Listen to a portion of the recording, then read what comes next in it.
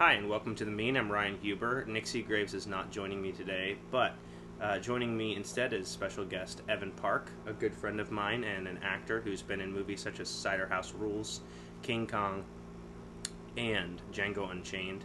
Additionally, he's been on a lot of TV shows, and he recently had a pretty big role in The Get Down, which we'll be talking about quite a bit later on in the podcast. But I hope that you'll enjoy our conversation about what it's like to be an actor, about his career, about some of the amazing people he's worked with, and how he wrestles with being in an industry that can be a little gritty while being a person of faith and a divinity school student.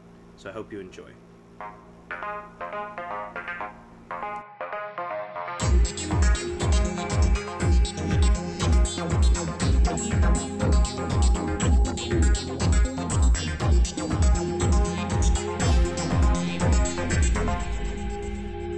Hi, welcome to The Mean. I'm Ryan Huber, and Nick Seagraves is not with us this week. He is moving, but what I wanted to do is sit down and talk about something that I thought was a pretty important piece of pop culture, dig into it. It's a show on Netflix called The Get Down. It's about 1970s, late 1970s, South Bronx, the hip-hop scene kind of developing out of disco. And joining me for this is my good friend Evan Parke. Thanks for coming on, Evan. Hey, thanks, Ryan. That's not a problem. I'm happy to be here. I almost said it's happy to be here, but I'm happy. No, I'm happy to have you. Now, Evan, you've got a pretty interesting perspective on the Get Down. We'll get to that in a little bit, but could you tell our listeners a little bit about what you do? Like, who are you? Why would I have you on a podcast about movies? Oh wow. Well, I'm an actor, professional actor. I've been doing it since 19. I have to count. I guess when I graduated acting school, 1997. All right. I got the train in theater and then got out and was doing theater and then television and film. And I really enjoy it. And so I've been doing it for that long. And I've taken some time off, but I've come back and I'm committed to sitting it out and telling stories. So I really enjoy it.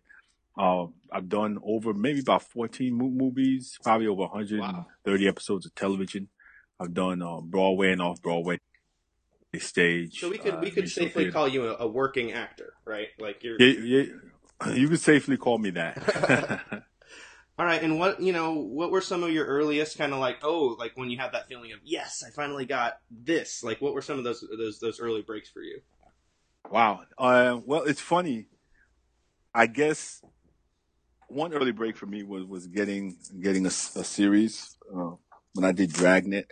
I'd always wanted a series, and I had an opportunity to do a series for about at least 10 episodes till it got canceled. Because in series life, that kind of thing happens. You never know when it's going to get canceled. There were also other opportunities, of course, on stage where I got to play some leading roles. So it's been sort of spattered throughout my career. I've never really. One thing about me is like you have to sort of hold these opportunities that you get. You got to keep them in perspective because you know that and enjoy them while you have it. So I never really saw one as necessarily a big break for me, although I understood sort of the magnitude of certain opportunities versus others. For example, when I did Django Unchained, Django Unchained, even though it was not a so-called huge character, but just the opportunity to work with Quentin Tarantino. Oh yeah. When I did King Kong, the opportunity to work with Peter Jackson. When I did the Cider House Rules, that's probably was, if I had to pick one, that was my first film. And I didn't know as much about Lasse Hallström at the time, but apparently he was a big deal. Yeah. And then to do that first film, and then to see that film get nominated for 7 Academy Awards, and I think maybe won 2 of 7. That was special to me. Yeah, to be part of that was great. And that's when I knew I was on to something. Yeah. Well, you brought up 3 really interesting movies. Cider House Rules, King Kong, the Peter Jackson remake of King Kong, which is getting, that franchise is getting kind of revitalized pretty soon, I think. And then Django Unchained. Now, those are 3 very different directors and 3 different styles. you have everything from this horror fantasy kind of the island that you have to go to in King Kong is crazy.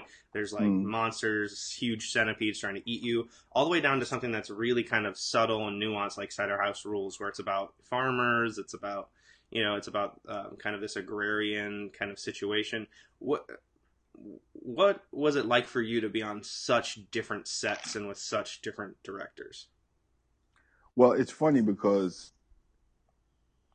I loved each opportunity. I loved each experience to I don't know to the exponentially. Mm-hmm. And I think one of the reasons I did, and it was something that was like very common, I thought, between all three directors. It was the fact that it was they knew what they wanted. They really really knew what they wanted to do. They really really knew what they wanted to tell. Mm-hmm. They really trusted you. They really respected the actors.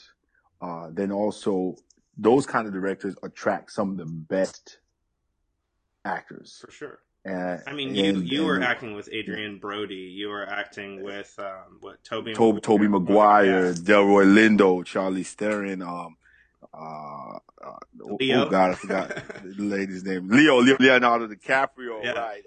Sam Jackson, Jamie Foxx.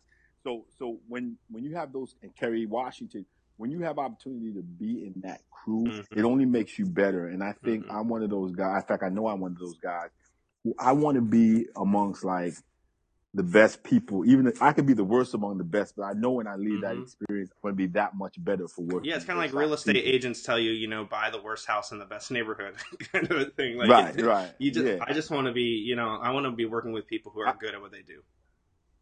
yeah, or are gonna somehow force me to come up Mm-hmm. on my game. And it's funny because it also, in a sense, it's encouraging because you realize, one of the things I think that's tested, particularly as a young actor, when you get in those situations, you don't, if you hadn't had a lot of experience, you wonder if you really belong there. And it didn't Yeah. take me long to realize, hey, I belong. I think it started Mm-hmm. actually with Cider House Rules. Mm-hmm. I was doing a scene, and it's funny because I was doing this scene, and then Lasse Hallström, I did it. I kept doing it, and I was, a lot of times young actors can be a little insecure, Mm-hmm. and they don't trust themselves. Mm-hmm. I asked Lasse. He was giving some notes to someone, and I asked him. I said, "Hey, Lasse, what do you think? Am I doing what you need me to do?" He looked at me and he said, "You're fine." He said, "I'll tell you when you're not."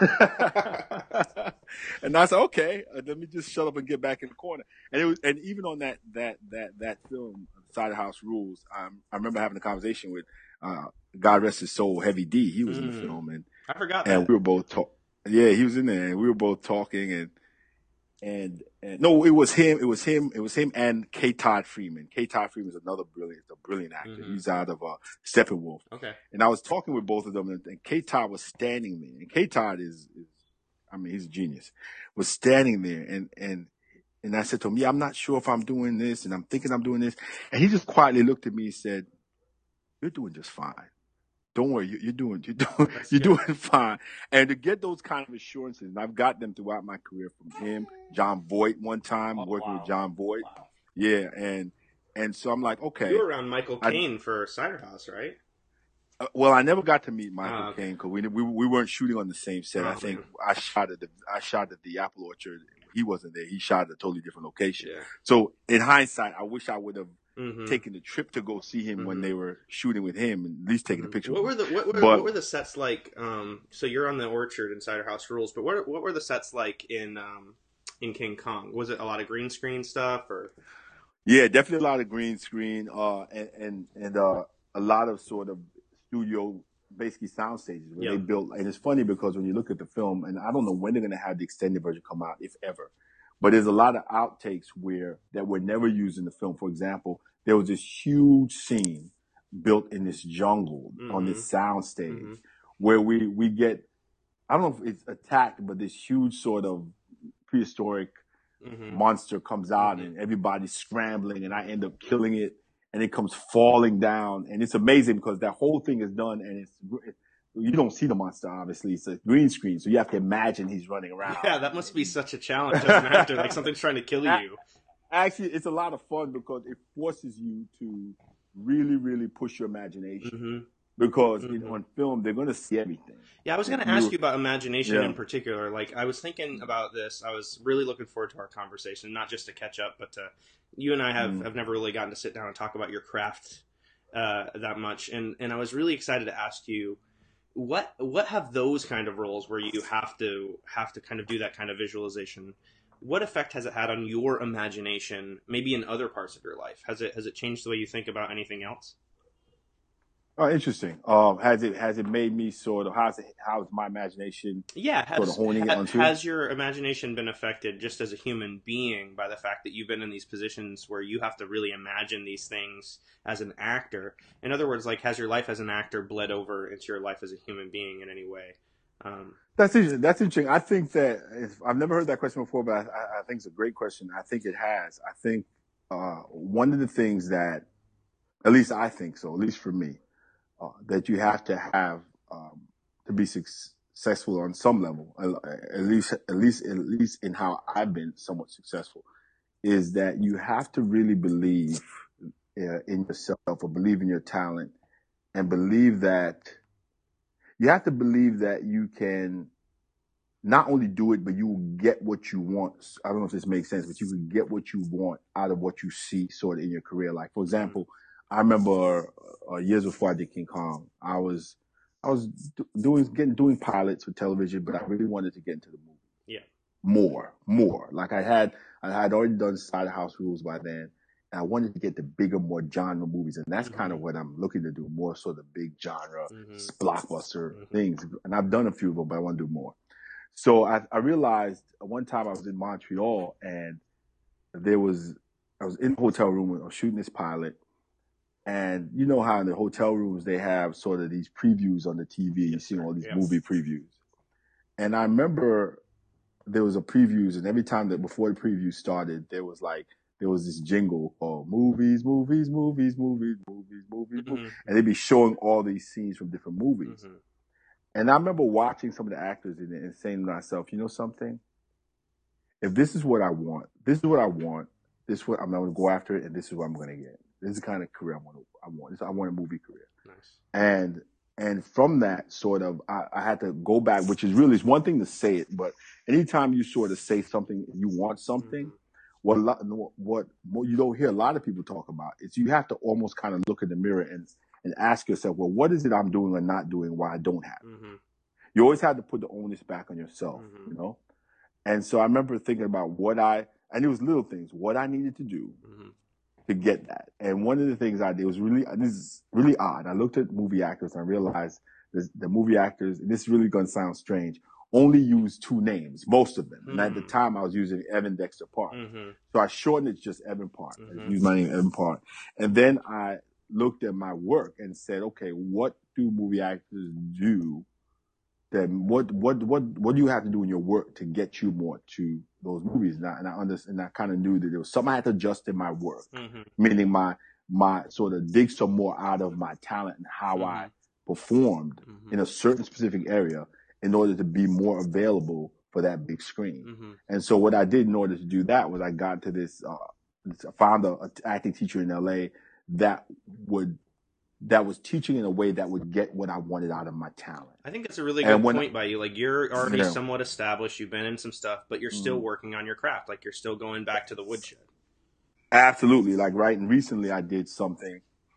There's this online thing called master classes, right? Hmm. And I just purchased and started going through the master class that Kevin Spacey teaches, Nice. you know? And it's really, really good. And it's funny. There's younger actors in there, but he goes back to the basics. Hmm. And then he starts basically, it's just 5 hours, and then you get a PDF where you're taking notes. He's going through that. I'm going through that. I just became a member of the Actors Center in New York, which is a community of professional actors. You have to get nominated, and then someone that nominated me, you get interviewed, and then you get in that community, and you have classes and workshops with master teachers. That's awesome. So, so all those things I've done to reinvest in myself because Hmm. I realize we all want certain things, but Hmm. if you want them, you have to be able to go back and Hmm. sacrifice and really not, really shave off the pride Hmm. and work as hard as you can Hmm. and pray for the right and pray Hmm. those opportunities open up Yeah. so you can move up. It's just a lot of work, and it's one thing to dream, but you got to put the work in with the dream. So I think that's yeah. a good point. I think you and I are both Christians, and we both believe that Mm, there's like two ways you can really get off the rails. One is by saying like, well, God's just going to take care of it, and I can just kind of sit back and like just grace and providence and all that kind of mm, stuff. The other one is like, I'm going to do this all by myself, kind of that American bootstrap. Like it's all about like my effort and kind of that works. I'm going to do all mm. these righteous things. I'm going to like kind of work my way up to God, kind of a thing. How have you seen those two extremes and like, tried to strike the balance between those two things in your acting career? Um, between faith and work. Yeah, kind of between like your part, God's part, faith and work, like not doing too much, but not doing not enough. Well, it's funny. I think the best way to answer that for myself is you do the work, you work hard, and you know when you're working hard. Yeah. You push yourself, but you don't expect the work to get you the opportunity. Okay, so the opportunity You comes know, from outside of yourself. the opportunity comes by the grace of God. Okay. Because and that's how, as a Christian, that's how I look at it. For example, uh, and this is kind of a Bible example I could use. I don't know what book in the New Testament it is. It's in one of the letters in the New Testament, but it talks about how I guess there were these people in I forgot what part of Greco-Roman world Mm-hmm. where the Christian church or were following, or some were following Apollos, some were Mm-hmm. following Paul. There was this Mm-hmm. whole sort of debate. Mm-hmm. I'm Paul's guy. I'm Apollo's guy. Mm-hmm. These two Mm-hmm. itinerant preachers, Yeah. and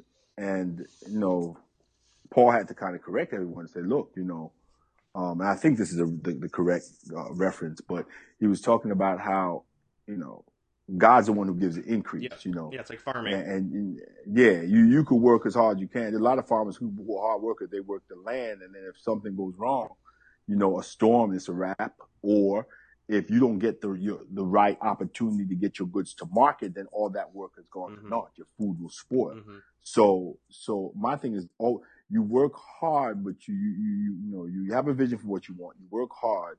You put that vision before God. And if it's something that's consistent with Yeah. how he's gifted Yeah. you Yeah. and what either he's called you to do, And I that's can't go important. say, well, That's important. There's a yeah, lot of that's people who important. have dreams, but they're not good. Like it doesn't matter if I wanted to play NBA basketball; it wasn't going to happen. Yeah, That yeah. just wasn't in the cards for me. And here's the situation I've found, for example, especially in Hollywood, people come out there and they want to be actors per se, Mm-hmm. or they want to be writers, but you find that, wow, you're a brilliant singer Yeah. and you love singing. Yeah. So why are you working so hard to be an actor? Yeah. And you kind of have to question what's behind that. Yeah. But if you got such a brilliant singing gift, Yeah. that'll get you to acting eventually. But really invest in that, And so I think that whatever you sort of you're praying is sort of like believing for, it has to be consistent with how you're gifted, Exactly. and how you're wired, Yeah. and how God's wired you. If if you're a Christian, Mm-hmm. I happen to be one who believes God created us. So. Yeah. So how you're wired, it makes sense, but Mm-hmm. and therefore, if you're working hard and you think in terms of your opportunities, like God's grace, or that you have no power over that, but you can work hard. Of course, you can network, you can meet people, but it still doesn't ultimately define how you get an opportunity. Then once those opportunities do come, you're not taking credit for getting an opportunity. Yeah. You're taking credit, or even the Yeah, one. and it leads to gratitude. Yeah. It leads to like not being like, well, I'm everything, Yeah. I'm all that, but like you're grateful for the opportunities that you've been given, Exactly. which makes you Exactly. a nicer person to be around, among other Nice things. person to be around, man. Yeah. So, okay, you had mentioned something. You had mentioned TV versus movies, and obviously those two worlds are starting to collide with Netflix and with other things like that. Like the first episode of The Get Down, which we'll get to in a few minutes, is like 95 minutes long. Like I've been watching some HBO shows where like the first and last episodes, The Night Of is the show I'm thinking of, are an hour and a half long. So I mean, we're talking about like several short films, right? Like in the production quality and the cinematography, and the actors are film actors. You're a film actor on The Get Down, among other major film actors, and it's like you had to navigate when TV was really different than movies, and I'm sure it still is. But how have you seen that change over the last 20 years? Like from these are two completely separate worlds. Are they still two completely separate worlds for you, or have you started to see any differences? That's interesting. No, for me, to some degree, I think the two separate worlds. Okay. I think so. I could get off this podcast, think about it some more, and be Hmm. like, oh Like no, they with the really Get are Down, did that merging. feel like a TV show or did it feel like a movie for you? Hmm. Well, because of I think the speed of the shoot Hmm. felt like a television show. Okay, cool. But Were you working with Baz Luhrmann at all? yeah, definitely. Baz directed Hmm. a couple of the episodes. There's some really good Hmm. directors of a couple Yeah, of and those too. he's The like other a guy. crazy dude and a visionary and a Yeah, movie guy for sure. So like you had the TV schedule going on, but you also had some real movie type people, including yourself. yeah, yeah. The TV, when I say felt like a TV show, just because the speed of shooting, Hmm. but you know, just I think what you're finding more maybe, and I think this is because of the proliferation of cable channels, Hmm. is you're definitely TV in a sense. A lot of times, TV shows didn't feel as sort of, I don't know if this makes sense, to have the same level of gravitas I think movies had. You Yeah, know, yeah, for sure. uh, now you're seeing that's different. That's different, especially with all these cable shows. Hmm. Like for example, my dream would be on a hit HBO show Oh, for or a hit sure. Showtime stuff, Yeah, particularly HBO because they my dream would be to do a hit HBO show series in New York, yeah. like a 1 to 3 lead. Dude, I'm You telling know, you, I don't I'm know if you've seen it's any that any of specific. the Night of the HBO eight part series that just came out, but it is stellar. It is. Really, It's just as good as a movie. It's like 8 movies. It's so the so night of good. I'm gonna look it up. Yeah, the You know, Night it's of. also No, and also I'm noticing about there's a lot of there's situations. I wouldn't say a lot, but there's some situations now that I think are pretty interesting. Of they call the event series, I think, Hmm. or and what they were either event series Limited or series.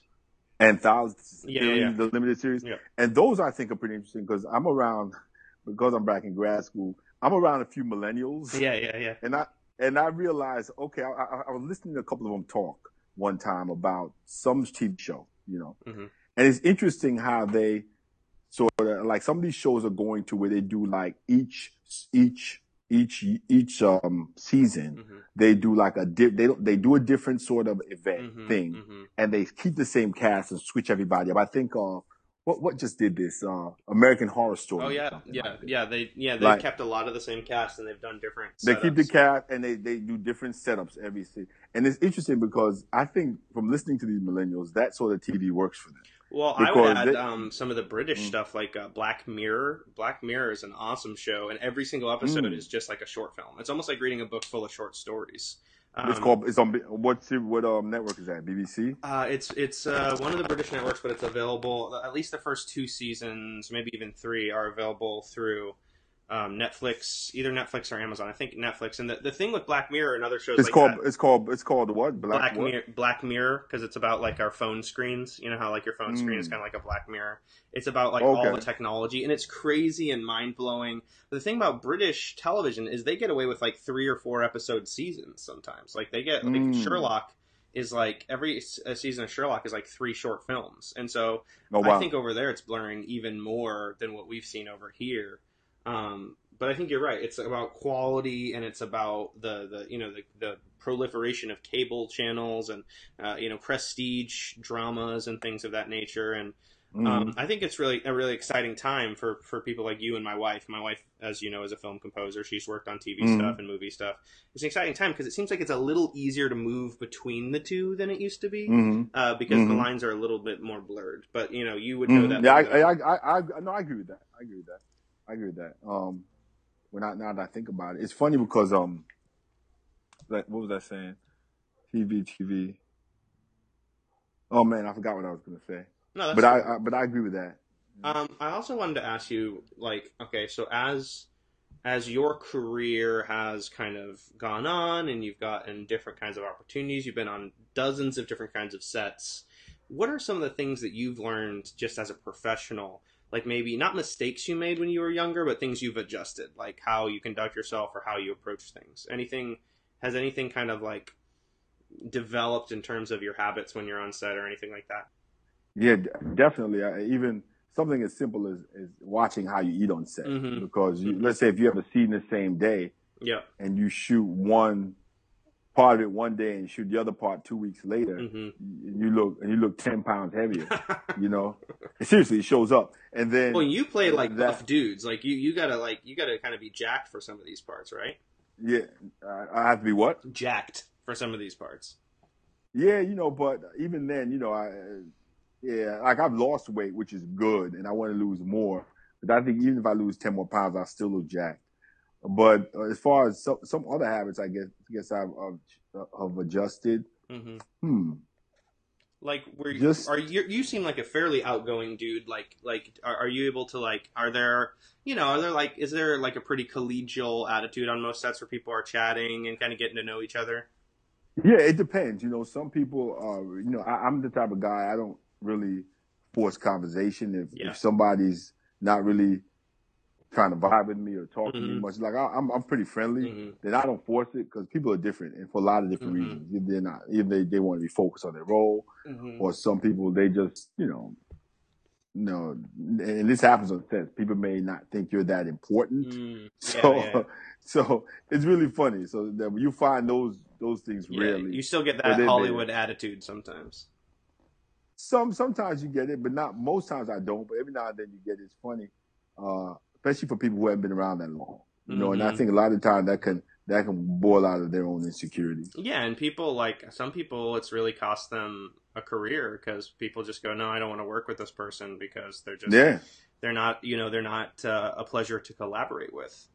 not at And all. I, There's some people like that. You look at them, you say to yourself, man, why are you so difficult? You're making 60 to $70,000 an episode, yeah, maybe more, and you're difficult to work with. yeah. I think like what my wife and I have realized as I've gone to these, the same parties you go to, Hollywood things, is, there are people who, like you said, there's an insecurity, Yeah, and definitely. and at first you think, oh, Hollywood's just all about like who you know, and that's so bad. But over time you figure out, well, yeah, there is some of that nepotism or whatever. But part of it is just Uh huh. people don't like to work with jerks. Like people like to work with Hmm. people that they like, and that's okay. Yeah, yeah, yeah. That's okay. And then there's some situation where there's some people who are consistently jerks, but they work all the time. But know what's interesting though? I found though some of the nicest people are the most famous people. Really. Oh yeah, I found some of the most nicest people to be some of the most famous. And I'll tell you, I'll even list names of people I really think are amazing Yeah, give us some people who are individuals. just like great people. Uh, I think personally, I think these people are great people. I think just personally, not just actors, Mm-hmm. in person when I've met them. I think Robert Downey Jr. is that. Mm-hmm. Mm-hmm. I Kiss, think kiss, bang, Jack bang. Black. Yeah, I think Jack Black is that. He's just a cool Mm-hmm. guy, just really very down to earth. I think who else are there? Man, there's a When few did other you work with people. Jack, or when did you meet him? Oh, for King Kong. Oh yeah, I forgot. I forgot. Yeah, There's I so think many DiCap. people. Yeah, I think DiCaprio was Christoph Waltz. Guys, you meet them on the set, off the set. You know, I think Charlize Mm-hmm. Theron's really cool. I think Tobey Maguire's cool. Heavy D, I had to mention also. Who's fast. Yeah, so there's some people out there that are super famous, they're super successful, but they're still going to treat you like a person. They're still gonna treat you like, hey, I think Kerry is cool. Kerry Washington, my interaction Yeah, with her. Sheem's So awesome. I mean, yeah, I think these people are really, really cool people. So I don't want to take too much more of your time, but I did want to get to the main topic here, which is the Get Down. How did that happen Mm. for you? How did you get involved in the Get Down? Maybe give our listeners a little bit of a setup of your understanding of the show and like how you got involved in that. Well, it's funny. I got involved. I auditioned, and I think I auditioned for a couple different roles in that one. I auditioned one time for this one role. Think of Zeke's Yep. mom. Yep. Zeke was one lead character. His mother's Boyfriend. boyfriend, Mm-hmm. living boyfriend. Mm-hmm. And then they came. I didn't get that, and they came back to me for Wolf, and that was really cool. Mm-hmm. That's how I got it. What kind And of we guy is shot. Wolf? Wolf is a street executive. He's Okay. he's I think he's intelligent, but he's ruthless, Mm-hmm. and he's ruthless, and He doesn't suffer fools Mm-hmm. long. Mm-hmm. You know, he's ambitious. Mm-hmm. He's but he tries to be smart about it. Yeah. You know, and so he's that kind of guy. I kind of looked at some characters that I studied a few different people from that era who I think fit a Wolf kind of guy. Yeah. Except well, I think Nicky Barnes was one of them. Everybody Mm-hmm. who knows kind of that time period knew Nicky Barnes was probably him and Frank Lucas, but Mm-hmm. Nicky Barnes was probably the biggest drug dealers, um, Mm-hmm. most successful in the country, in New York at that time. Mm-hmm. But what's interesting about Nicky Barnes though, which I thought was interesting, a lot of people don't really understand this, is some of these street executives are some of the most intelligent people you could ever For meet. sure. For You know, sure. extremely intelligent. And Nicky Barnes was so. There's a documentary about him called Mr. Untouchable, Huh. and it's a great documentary about Nicky Barnes. And he's one of the things Nicky Barnes was just I think the word is voracious. I forgot the Yeah. reader. He was Yeah. like he read. And one of the books he read, which I've read several times, and I think I went reference it. I didn't go back and reference it, but I've read it at least twice. Was The Prince by Machiavelli. Yep. You ever read that book? Yeah. And so Nicky Barnes tried to operate in that Mm-hmm. mindset. Mm-hmm. But on top of that, at the end of of of the documentary, Nicky Barnes is talking about Moby Dick. He read Moby Dick, and he Mm-hmm. was here's this gangster in witness protection Yeah. who talking about Moby Dick and referencing how the way they operated was like Captain. What was Captain? Ahab. What was the Ahab? Captain Ahab's pursuit of the white whale was similar to their pursuit of the almighty dollar. Yep. It was, and it's just brilliant That's to hear deep. him Yeah. break it down. And it's like, wow, this guy's mind is. Besides just that, was he could have done anything, you know? And I think that's what you find with Wolf, and that's what you find with a lot of guys who So are you successful on the touched a street. little bit on the street kind of professional aspect of it. The Get Down set in the late 70s in the South Bronx mostly, but in other parts of New York, Queens, Manhattan, things like that. But Mm-hmm. okay, so there's this drug angle and this kind of street angle. What else is going on? What are some of the other big things happening in the Get Down? No, there's all definitely family relationship stuff. So the whole the politics of the South Bronx. Yep. You have the councilman played by Jimmy Smits, Mm-hmm. who's trying to get swing his rate around to get the New York mayor to pour money into a project he has Mm-hmm. for the South Bronx, Mm-hmm. and he's like quote unquote the people's guy. Yep. You have the preacher who doesn't want his Giancarlo daughters Esposito. singing. Yeah, Giancarlo Esposito doesn't want his daughters singing secular music because that's considered the devil's music, Yep. and there's a lot of that Yep. that I grew up around that. Yep. But my parents wasn't as intense as he Mm-hmm. was, but there were a lot of people who had intense parents who wouldn't let their kids go to Mm-hmm. movies, wouldn't let their kids watch TV. Yep. Or some wouldn't let their kids even watch TV, Mm-hmm. but definitely not listen to or go to movies, but definitely not listen to secular music. And you in just the house. touched on three huge things. You touched on music, politics, and religion. And this show's got Mhm. tons of all three of those, right? Tons of all that, and also just a street artist, a graffiti artist, Yep. which you don't see that a lot anymore.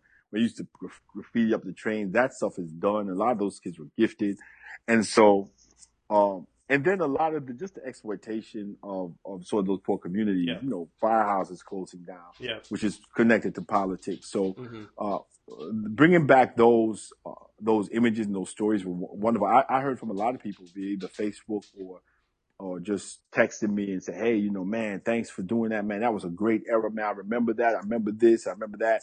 There, guys I talked to, fraternity brothers, one particular fraternity brother who sort of knew the gangs at that time Yep. and said, man, he said, man, the gangs were grimy just like those warlords. Yep. Yep. They look grimy. I said, really? Yeah, so, and these guys all grew up in or around that era. Now, so. you interact with a character a lot. Maybe the guy that you spent the most time with. You can tell us about the actor, but I'm talking about the character Cadillac. Yeah. So the character Cadillac, he really loves disco. Could you talk about that a little bit? Just how much this guy loves disco? Yeah, he loved disco, man. Yaya played the character Yaya Mateen. Fantastic job. Yeah, he did fantastic. Yaya is a recent graduate. Yaya's from the Bay Area, recent graduate. That's his first job out of Yale drama school. Wow. Which is cool.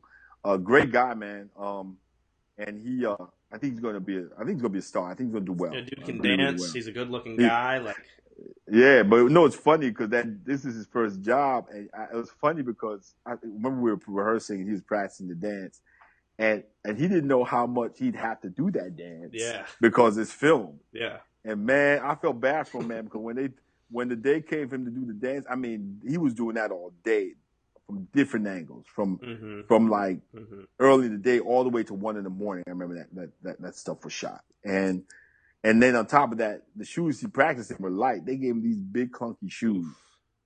Now Yaya's young, man. He's Mm-hmm. like late High 20s. energy. So high energy, but still I can't imagine. I think if I would have to do what he had to do, I would be like on crutches.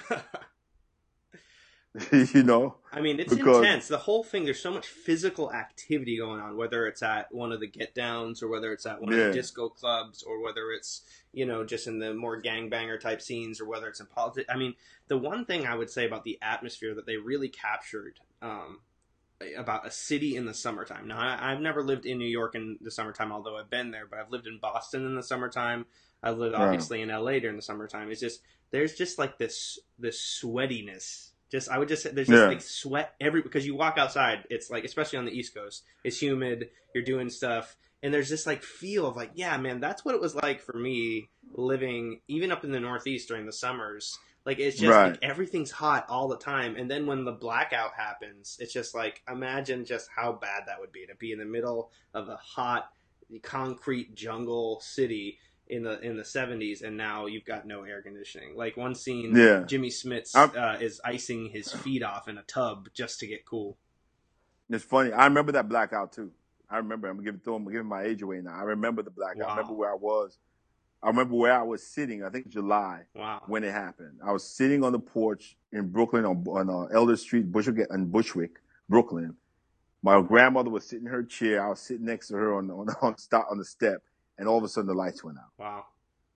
And I was like, "Wow, what happened?" Because of course, I'm 8 years old. I Yeah. had never seen a blackout before. Yeah. So then, like, it was like Beirut. If you remember what Beirut was like Yeah. back in the 70s, like bombed out, man. And Yeah. it was constant fighting, and with the looting and stuff like that, it came like it was a mess. As So I a New remember that. And it was in the Yorker, heat of July. I remember that. how do you feel like the city's portrayed in the Get Down? Do you feel like it's accurate representation of how New York was back in the day?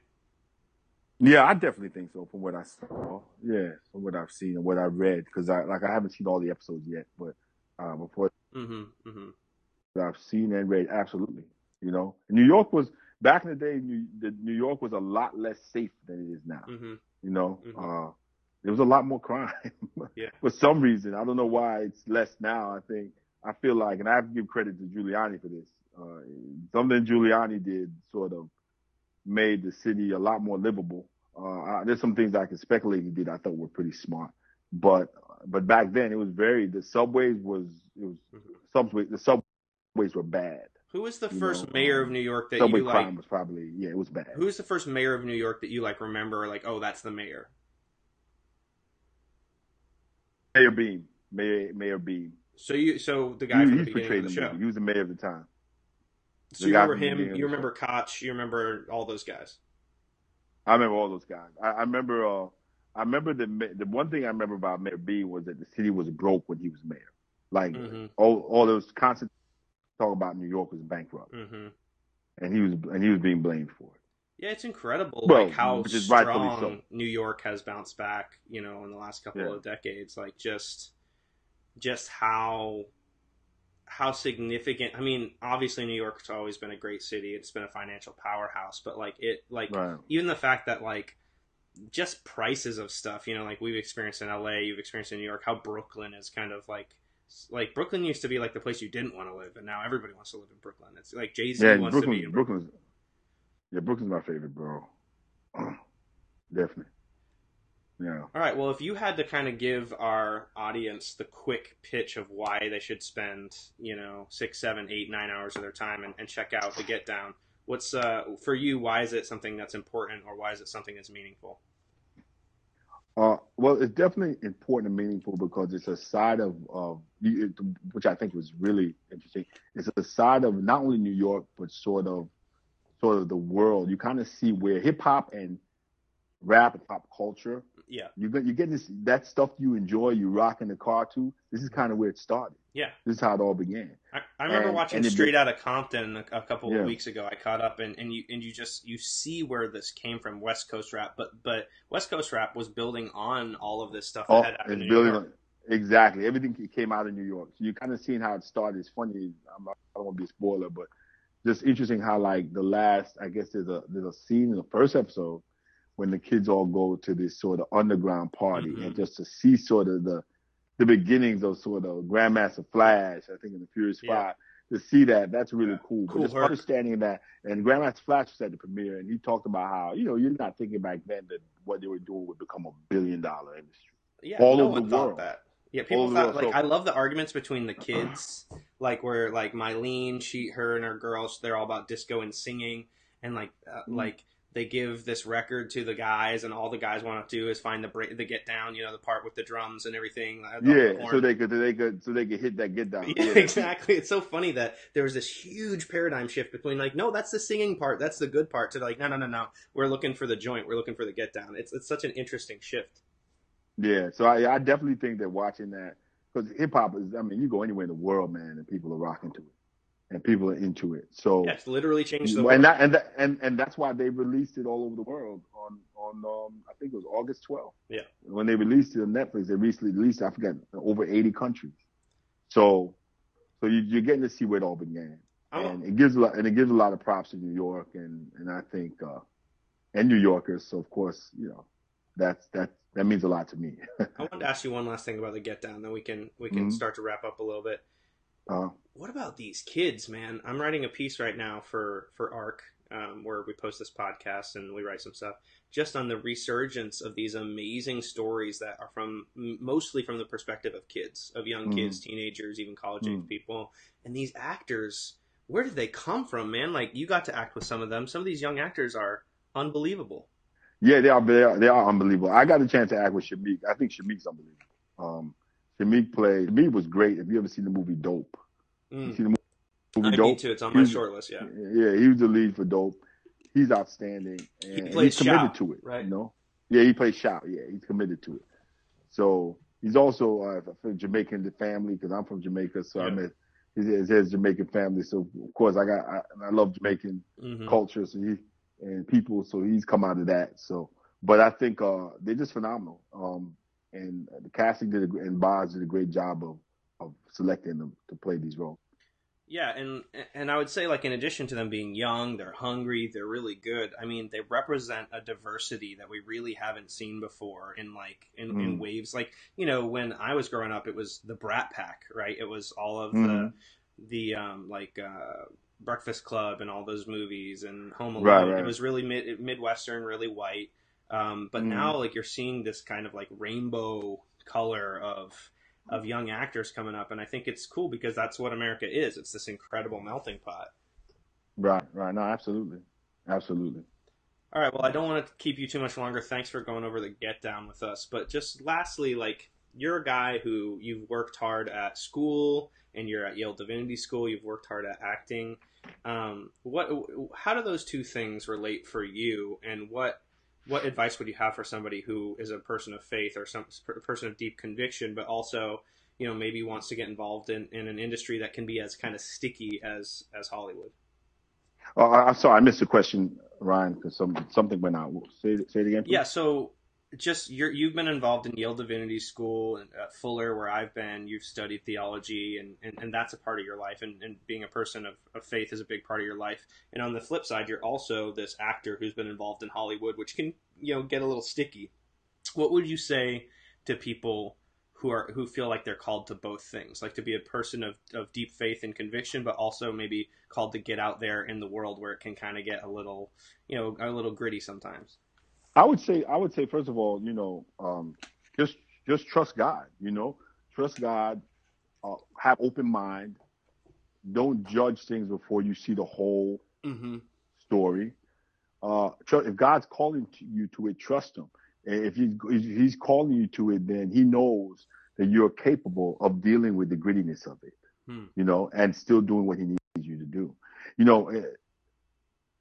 There was a few years ago, and even when you look in the Bible, but it was a few years ago, I was volunteer for prison fellowship. I did some volunteering, and you go to prisons, and we were doing. I was in New Zealand, and we were doing church services in prisons, I guess, and I'd be there sort of helping out. I wouldn't speak necessarily. Maybe I get to say a few words.